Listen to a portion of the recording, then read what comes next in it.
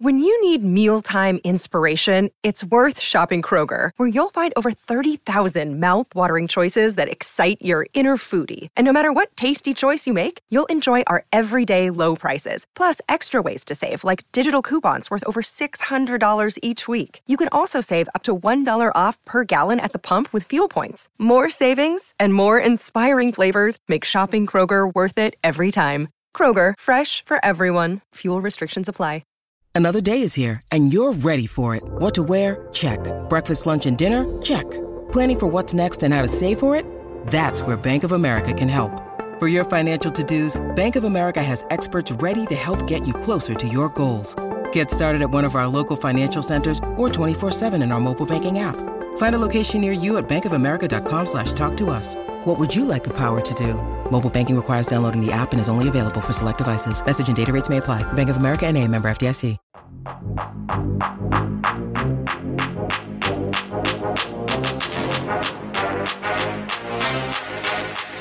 Hello and welcome everybody to another edition of the PHNX Suns podcast. I'm your host, Greg Esposito. Ahoy, hoy. And joined as always by at least 1/3 of the other three that are usually here. It's Gerald Bourguet. Gerald, how are you? I'm doing all right, Espo. How are you? Well, at least we didn't have a Suns loss last night. The Cardinals took one in the shorts, but, we don't have to talk about that, so that's all right with me. Yeah, that was rough. But like you said, we don't have to talk about it if you don't want to, Espo. No, we don't have to, and we won't be. Thank you very much, AJ Green, for your service there. Anyways, we are brought to you by the DraftKings Sportsbook app, America's #1 sportsbook app. If you bet $5 on any NFL team this weekend and they win, which if you bet the Cardinals, they didn't, you're going to get $200 in free bets. It's just that easy. Just use that code PHNX when signing up. Gerald, I'd like to act like, it's all sunshine and rainbows on this side of the fence too, outside of the Cardinals, but it's obviously been a rough start. We spent a lot of time talking yesterday about the DA portion of the start to the season, but I want to shift a little bit to the backcourt today and talk, and we'll start with the point guard, Chris Paul. I don't know why I paused there. Just dramatic, just in case anybody forgot that Chris Paul is the point guard of the Phoenix Suns. He struggled, at least in the last two games, as he shot 3 of 15 from the field against Portland and then against Sacramento. Where are you sitting in terms of what is going on with Chris Paul, or do you feel like nothing going on with Chris Paul? This is just a blip in the radar. Yeah, I think it's more of an outlier in those two cases than anything else. I know a lot of people are going to be quick to jump to, oh, he's 36 years old. We should have seen this coming whenever he has a bad game. But I really do think, you look at the first two games and he was really efficient. He put up a total of like 38 points on, 12 of 23 shooting. So above 50% shooting in both games. And he had 24 assists in those two games. So I think those are both just two rough games for him. I think they're more outliers than anything. And like we kind of talked about yesterday when we were talking about DA, in that second half, he just missed a lot of makeable mid-range shots that he normally hits. It wasn't something where he looked like he was lacking burst or speed or was a step slow or whatever. He was just missing shots. So yes, it's rough. He went like 3 for 15 in those two games, and the Suns obviously need him to do better than, I think he averaged 5 points per game over that stretch, but he's still distributing the ball. I think he had 19 assists over those two games. So it's one of those things where it's more of an outlier for me, maybe something to keep an eye on for sure, but I wouldn't start panicking or be worried about him just yet. Yeah, I would. I understand the propensity for panic, and you always want to look at the guy that just got I know it was 4 years on paper, but really it's 3, and even that it's partially guaranteed in the third. But you want to look at that guy that's older and go, aha, see, I told you. We can't spend that kind of money because he's going to fall off a cliff. And I don't know. I don't think this is a cliff as much as, let's just say it like it was. That Sacramento game was just weird for everybody, right? Devin Yeah. Booker struggles from the floor. They miss a lot of he and CP3 miss a lot of open looks, especially in that third quarter. I mean, Chris Paul, 1 of 10. How many times are we going to see Chris Paul shoot 10% in a game that he gets up double-digit shots? It's not going to happen on a regular basis. And you're right, the assists, he's come through. I mean, he's had, like you said, 19 assists in those 2 games. So even when he's struggling, he's trying to distribute. The weirdest thing to me, though, was that moment in the fourth where Monty pulls him out to give him what seems like rest. And Monty's explanation after the game was, referencing back to the year before and how he felt like he kind of overused him at times. The fourth quarter seems like a very odd time to decide, and middle of fourth quarter, a really odd time to decide point book's where we need to go right now. We'll take CP3 out and give him a 3-minute breather while we're fighting for our lives in this game. Did that strike you as odd too, Gerald? Yeah, I mean, it definitely did, but he did bring up a good point at practice yesterday when he was asked about it. He mentioned that like that point book lineup kind of helped steady them a little bit. It helped turn things around because obviously around that mark was when they went on their run. And the other thing he mentioned was like trying to figure out when the right time to bring Chris Paul back in is. Is it at 4 minutes? Is it at 5 minutes? Is it at 3 minutes? Basically coach mumbo jumbo for like he wasn't playing that well. This lineup was working. So I left him on the bench for a little bit longer than I normally would have. And then he did bring him back in. So it's one of those things where I think he was very fully cognizant of the fact that like, if I can afford Chris Paul a couple more minutes, that's good for us in the short term and the long term, especially if it's on a night where he's really struggling to shoot the ball. So I think those just kind of converged. I don't know if it's something I would keep an eye out for, but it's good that Monty is a little bit flexible and not going to just ride with a guy who's struggling, even if it is, Chris Paul. Yeah, it's interesting. In the first 4 games, 3 of those games, Chris Paul's been sub 30 minutes. So I don't know.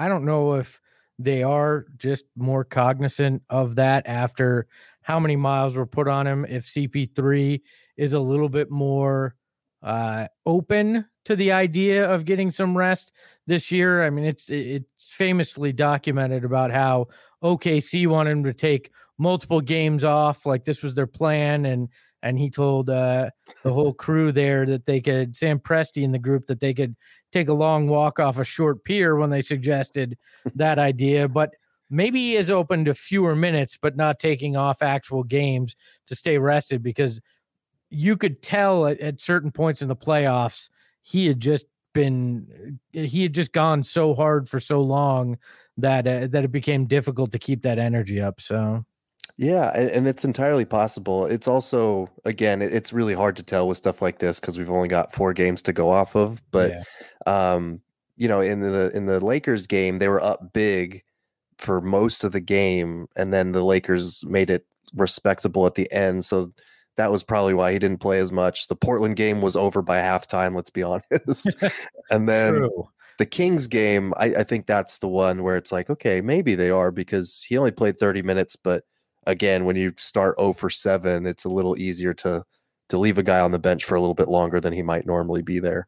Yeah, I think I'd be concerned if the assists weren't there. And then you look at it too. I mean, he's had 2 steal games in 3 of the first 4 games, and then had 1 in that Portland game. I mean, he's active defensively still as well. And turnovers, I mean, he started rough, 8 in the first 2 games, but he's only had 2 in the last 2 games.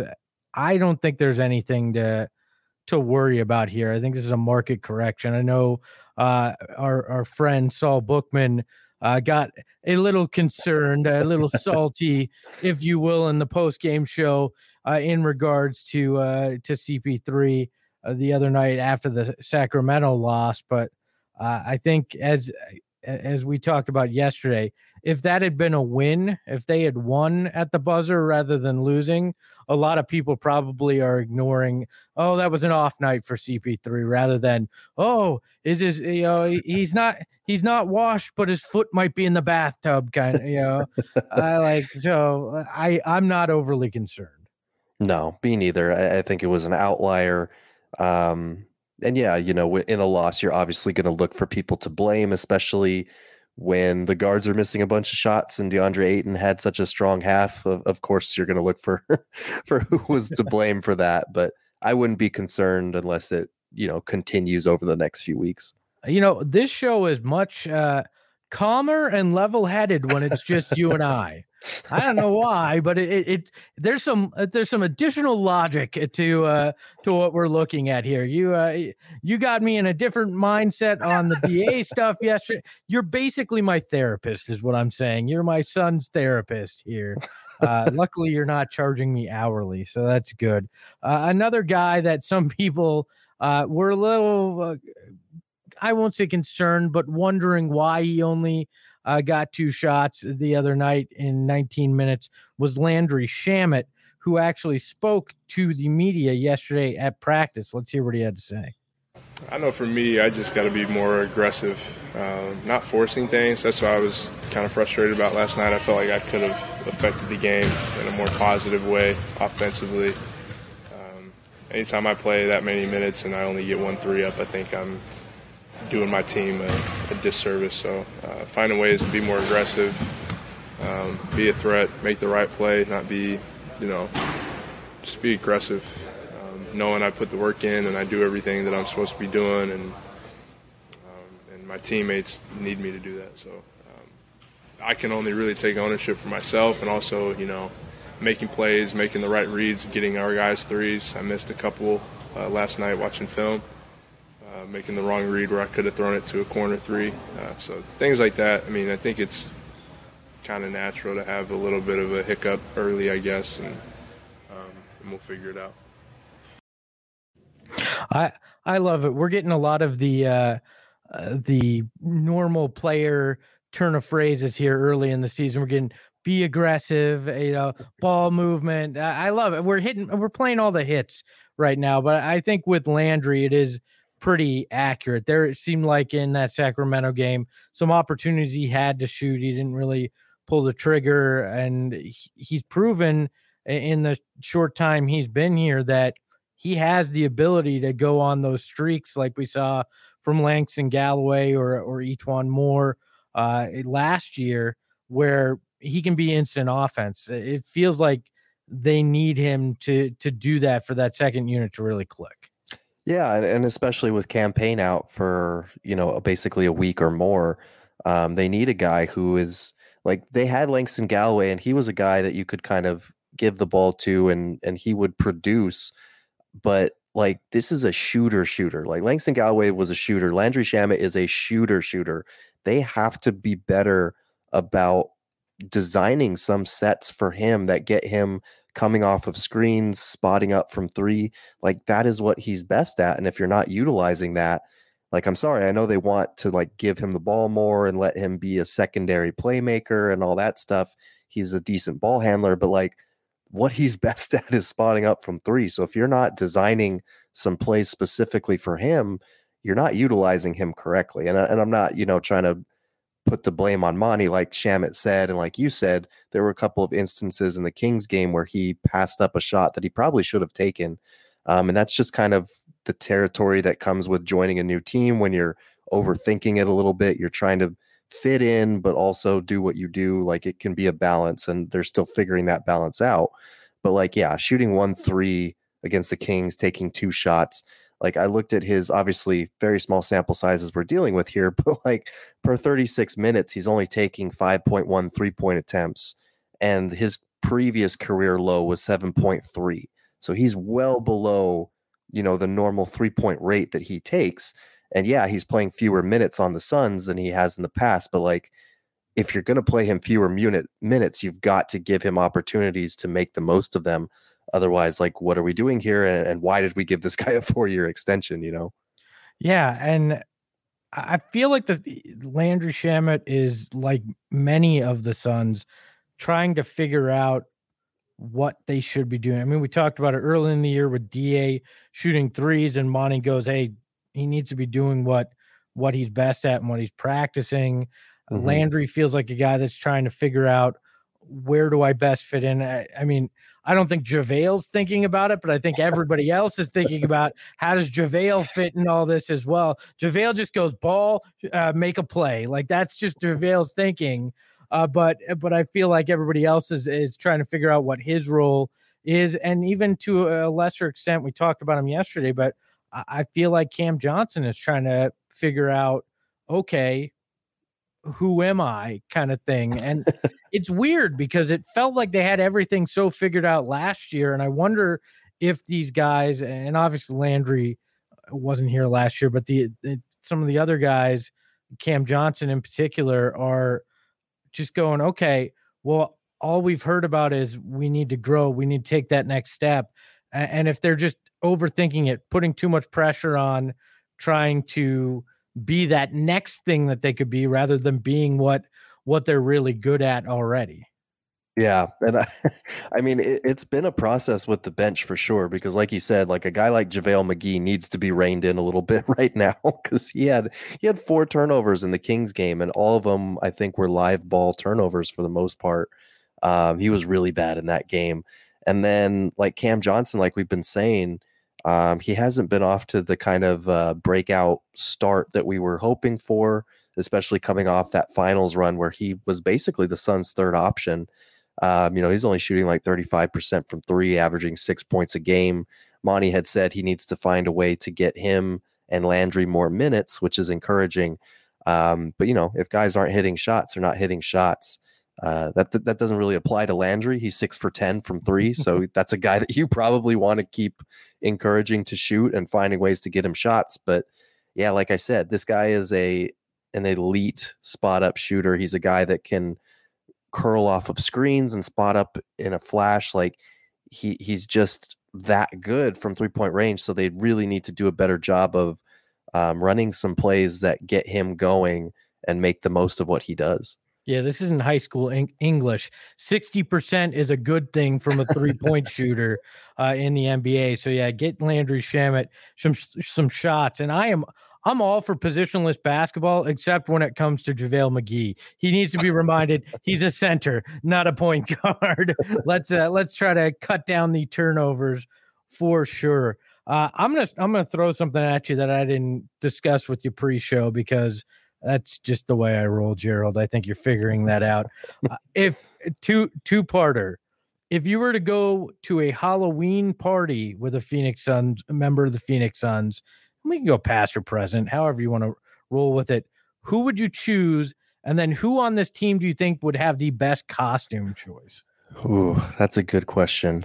If I were to go to a Halloween party with someone, I feel like, I don't know why, but I feel like Cam Payne would just be a lot of fun, especially if it's here in the Valley, because everybody here loves that dude. So you'd be getting free drinks and he'd be the life of the party wherever he goes. I mean, any of these guys would be, let's be honest. But like Cam Payne is just like that dude in the Valley. He's even got the little Tasmanian Devil Valley tattoo on him now.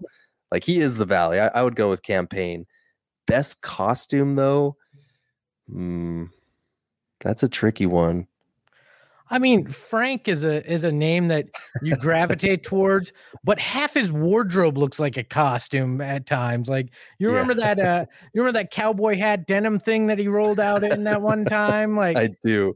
So like, I don't know if he'd just come regularly dressed to a Halloween party because it's counter to what he usually wears, you know? Yeah. I feel like Frank would be a guy that gets into Halloween, but I feel like someone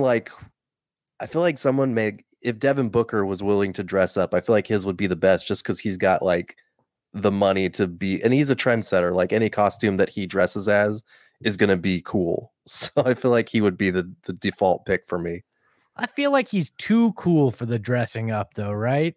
He could be like he'd show up and he'd be the guy that like is rocking his normal clothes and he throws on like a stethoscope and he's like, I'm a cool doctor. You know, like he's like Jim from The Office. He just puts on the three circles and he's 3-hole punch Booker. What would be hilarious is if he went as James Harden or one of the other ex Kardashians, and Kendall went as one of her sisters. That could be pretty funny. Oh man. Yeah, it just turn right into it. Like, accept it. I think Mikhail would be the guy I'd want to go to a party with, because he's got like that sneaky cool. He's like the guy that would probably be pranking people somewhat too. And I think he'd own that. Although I think James Jones is a sneaky good pick in that, because I'm betting Champ knows how to have a good time out at a Halloween party. It's I've always felt like that with him. I'm sure he does. And I feel like Mikhail is a sneaky good pick, because I've never heard anybody say anything bad about Mikhail. Like, everybody on this team loves that dude. So, he's probably a fun dude to hang out with. I feel like DA would probably rock the best costume. That was my second option, because I feel like he would go all out too. I mean, he doesn't have as much money as he could have to spend on a costume, but I still think he's doing all right to be able to find something pretty funny. It wouldn't shock me if on Saturday night maybe he rolls up to the game and in something humorous for a little Halloween Eve fun. So I figured this is the last time we're gonna be doing a show like this before Halloween, so we should get in a little theme before. But you know what's not a trick, and it's all treat, Gerald? What's that, Espo? The DraftKings Sportsbook app, America's #1 sportsbook app.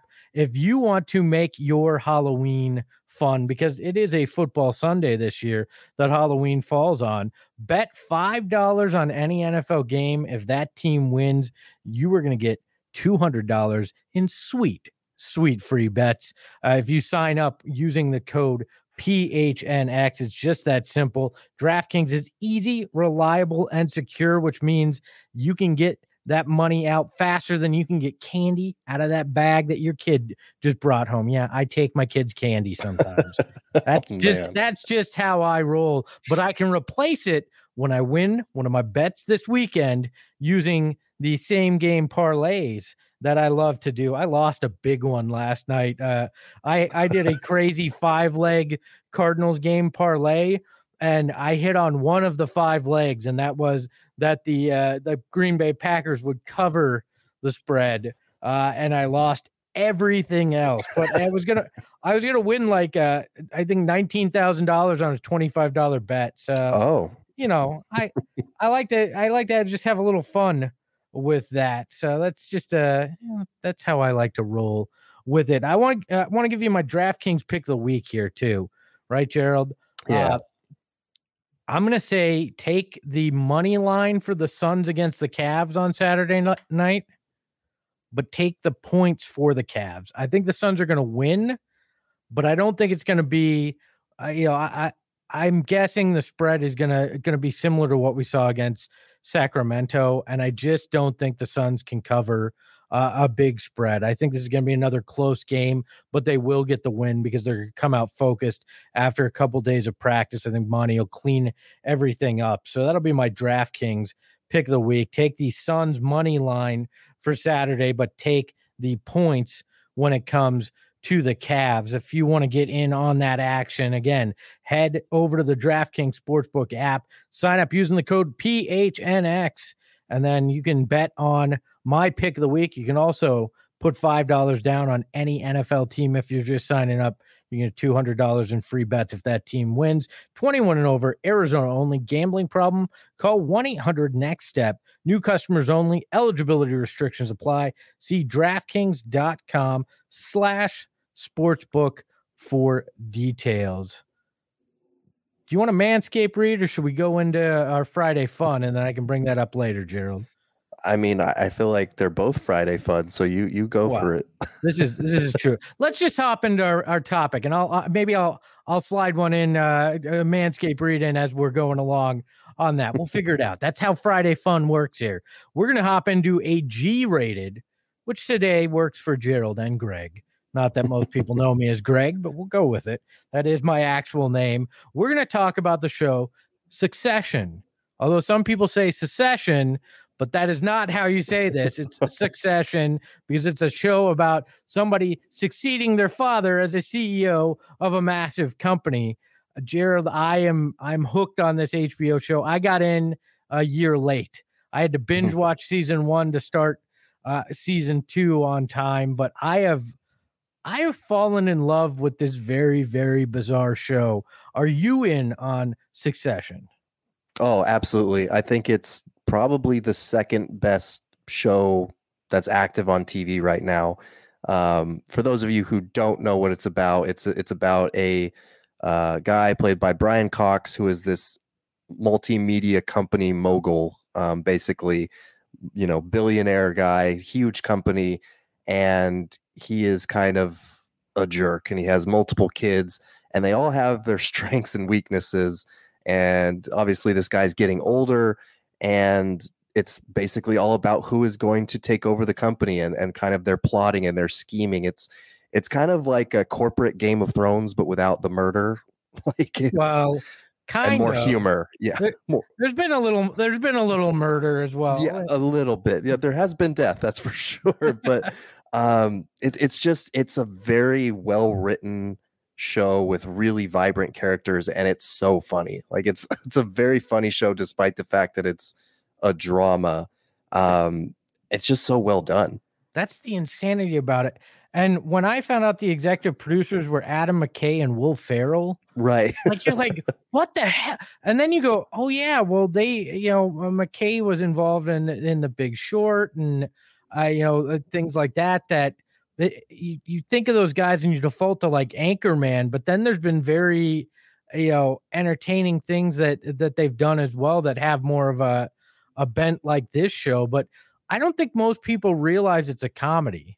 Yeah. I mean, they see it and it plays very much like this is some drama, but it really is more like a soap opera, like a highly produced soap opera that it has so much comedy. Sometimes, I know that they intend it, but sometimes there's unintended. It almost feels like, just based on the way they put this together. It is spectacular. And, even when they talk about very dark subjects, the reality of it is it's so funny. And Macaulay Culkin's, it's his brother, right? Yeah, Kieran Culkin. Yeah, plays Roman, one of the sons, and his character is spot on.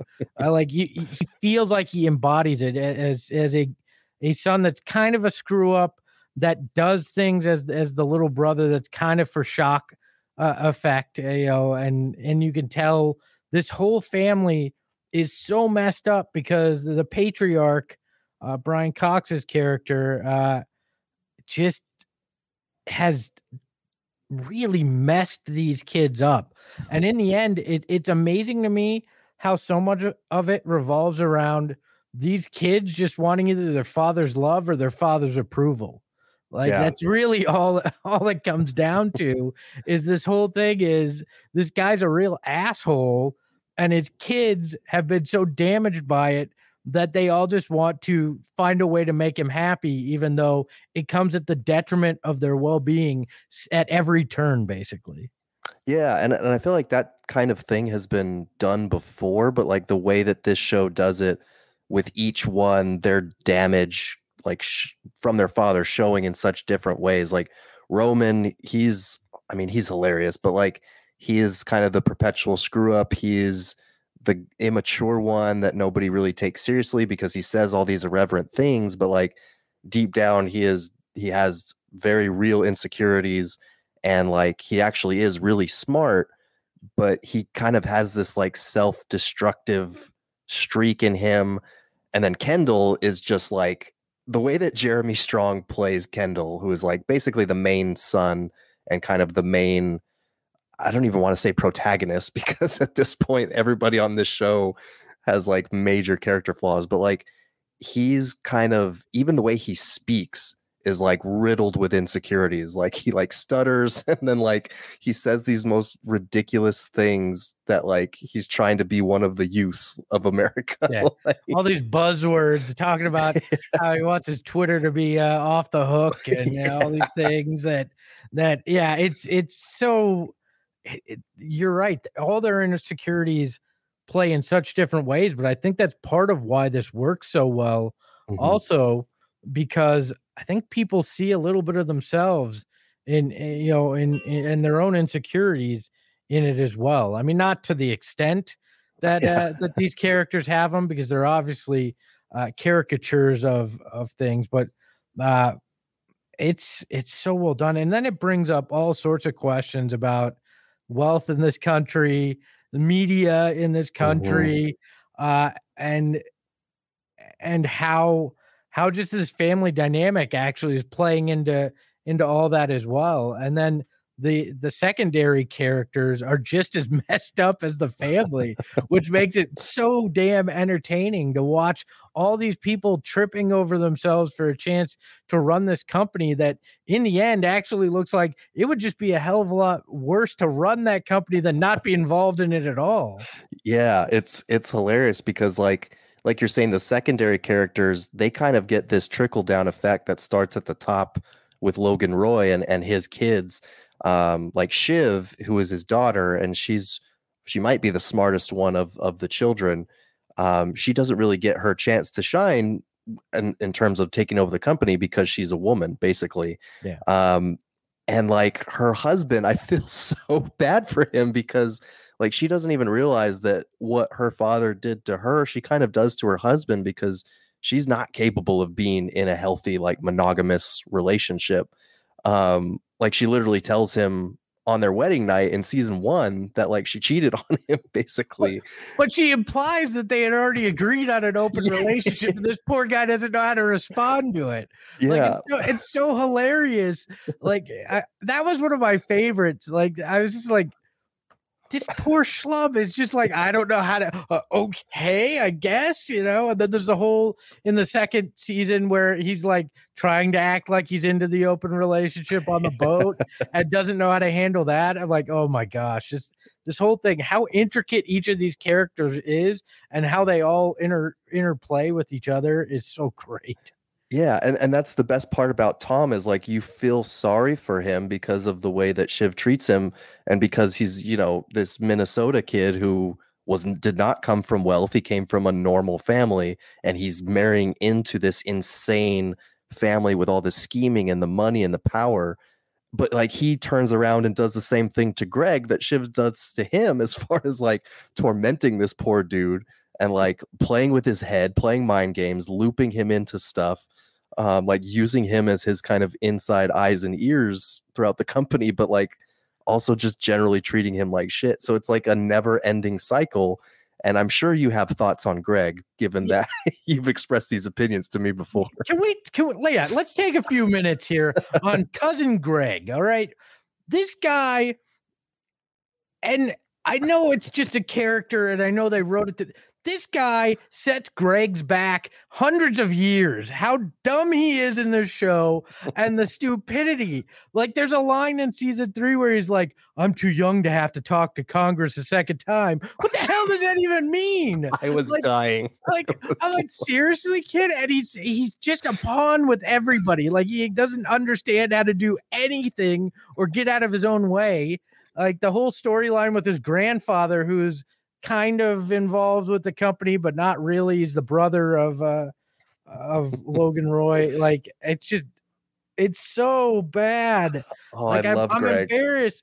Oh, I love the character because he's so entertaining, but I'm like, really, it had to be my name? Because look, Gregs have been treated very, very unfairly when it comes to fictional media. All right. You've got Greg Brady from the Brady Bunch. Not exactly what I'd really want to hang my hat on as a Greg.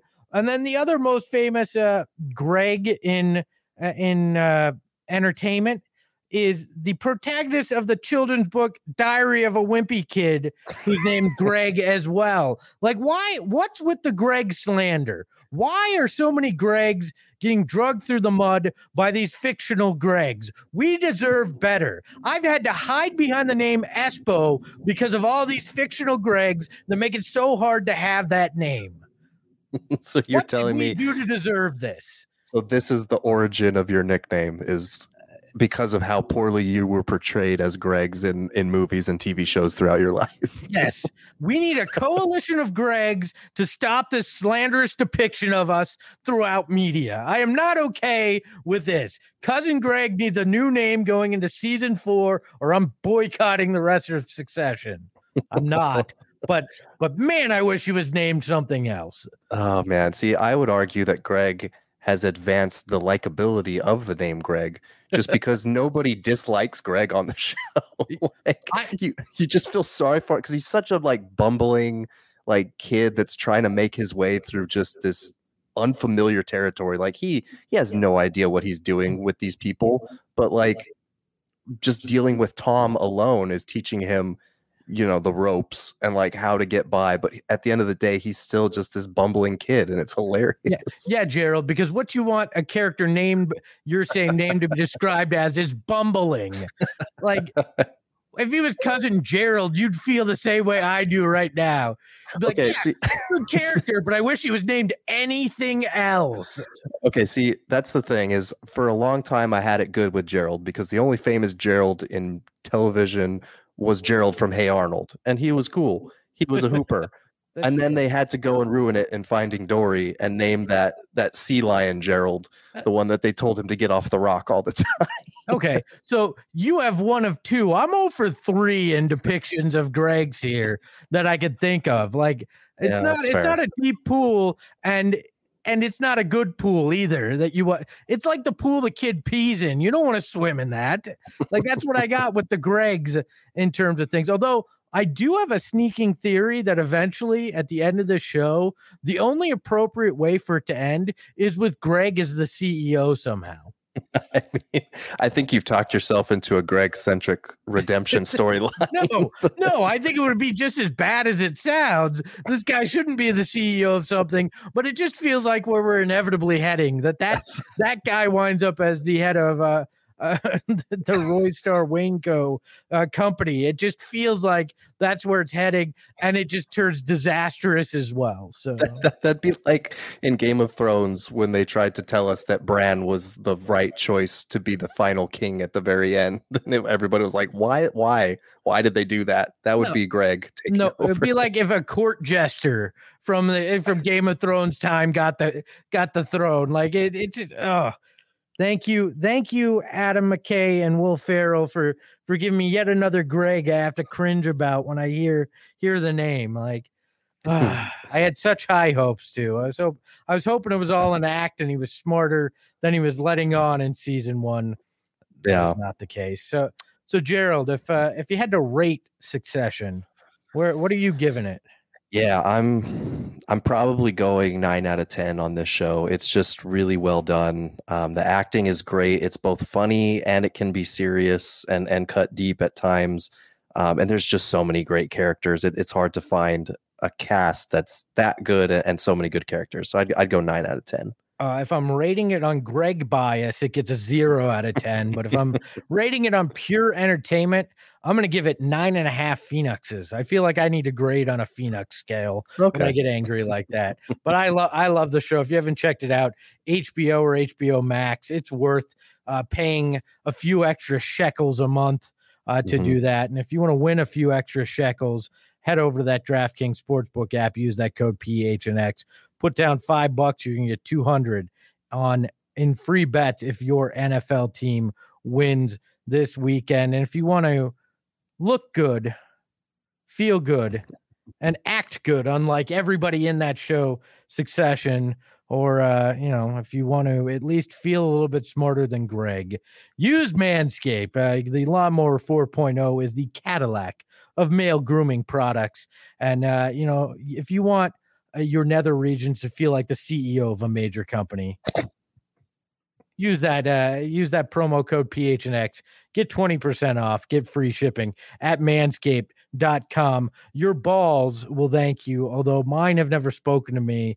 So I think it'd be a little weird if the first time they did was to thank me for using Manscaped. So that is Manscaped there. Also, make sure to subscribe at gophnx.com so you can read Gerald's stuff, because he's not writing 200 or 2,500 words on DeAndre Ayton just for his own efficacy. He's doing it for for you, the people. So get out there and check out all his written coverage, as well as our Cardinals coverage by Johnny Venerable, Coyotes by Craig Morgan. We've just got a plethora, a cornucopia, a fantastic arrangement of content that you can get there and unlock by becoming a member. And don't forget to check out all the shirts in the PHNX locker. You can rep your Suns. There is still a $200 bounty.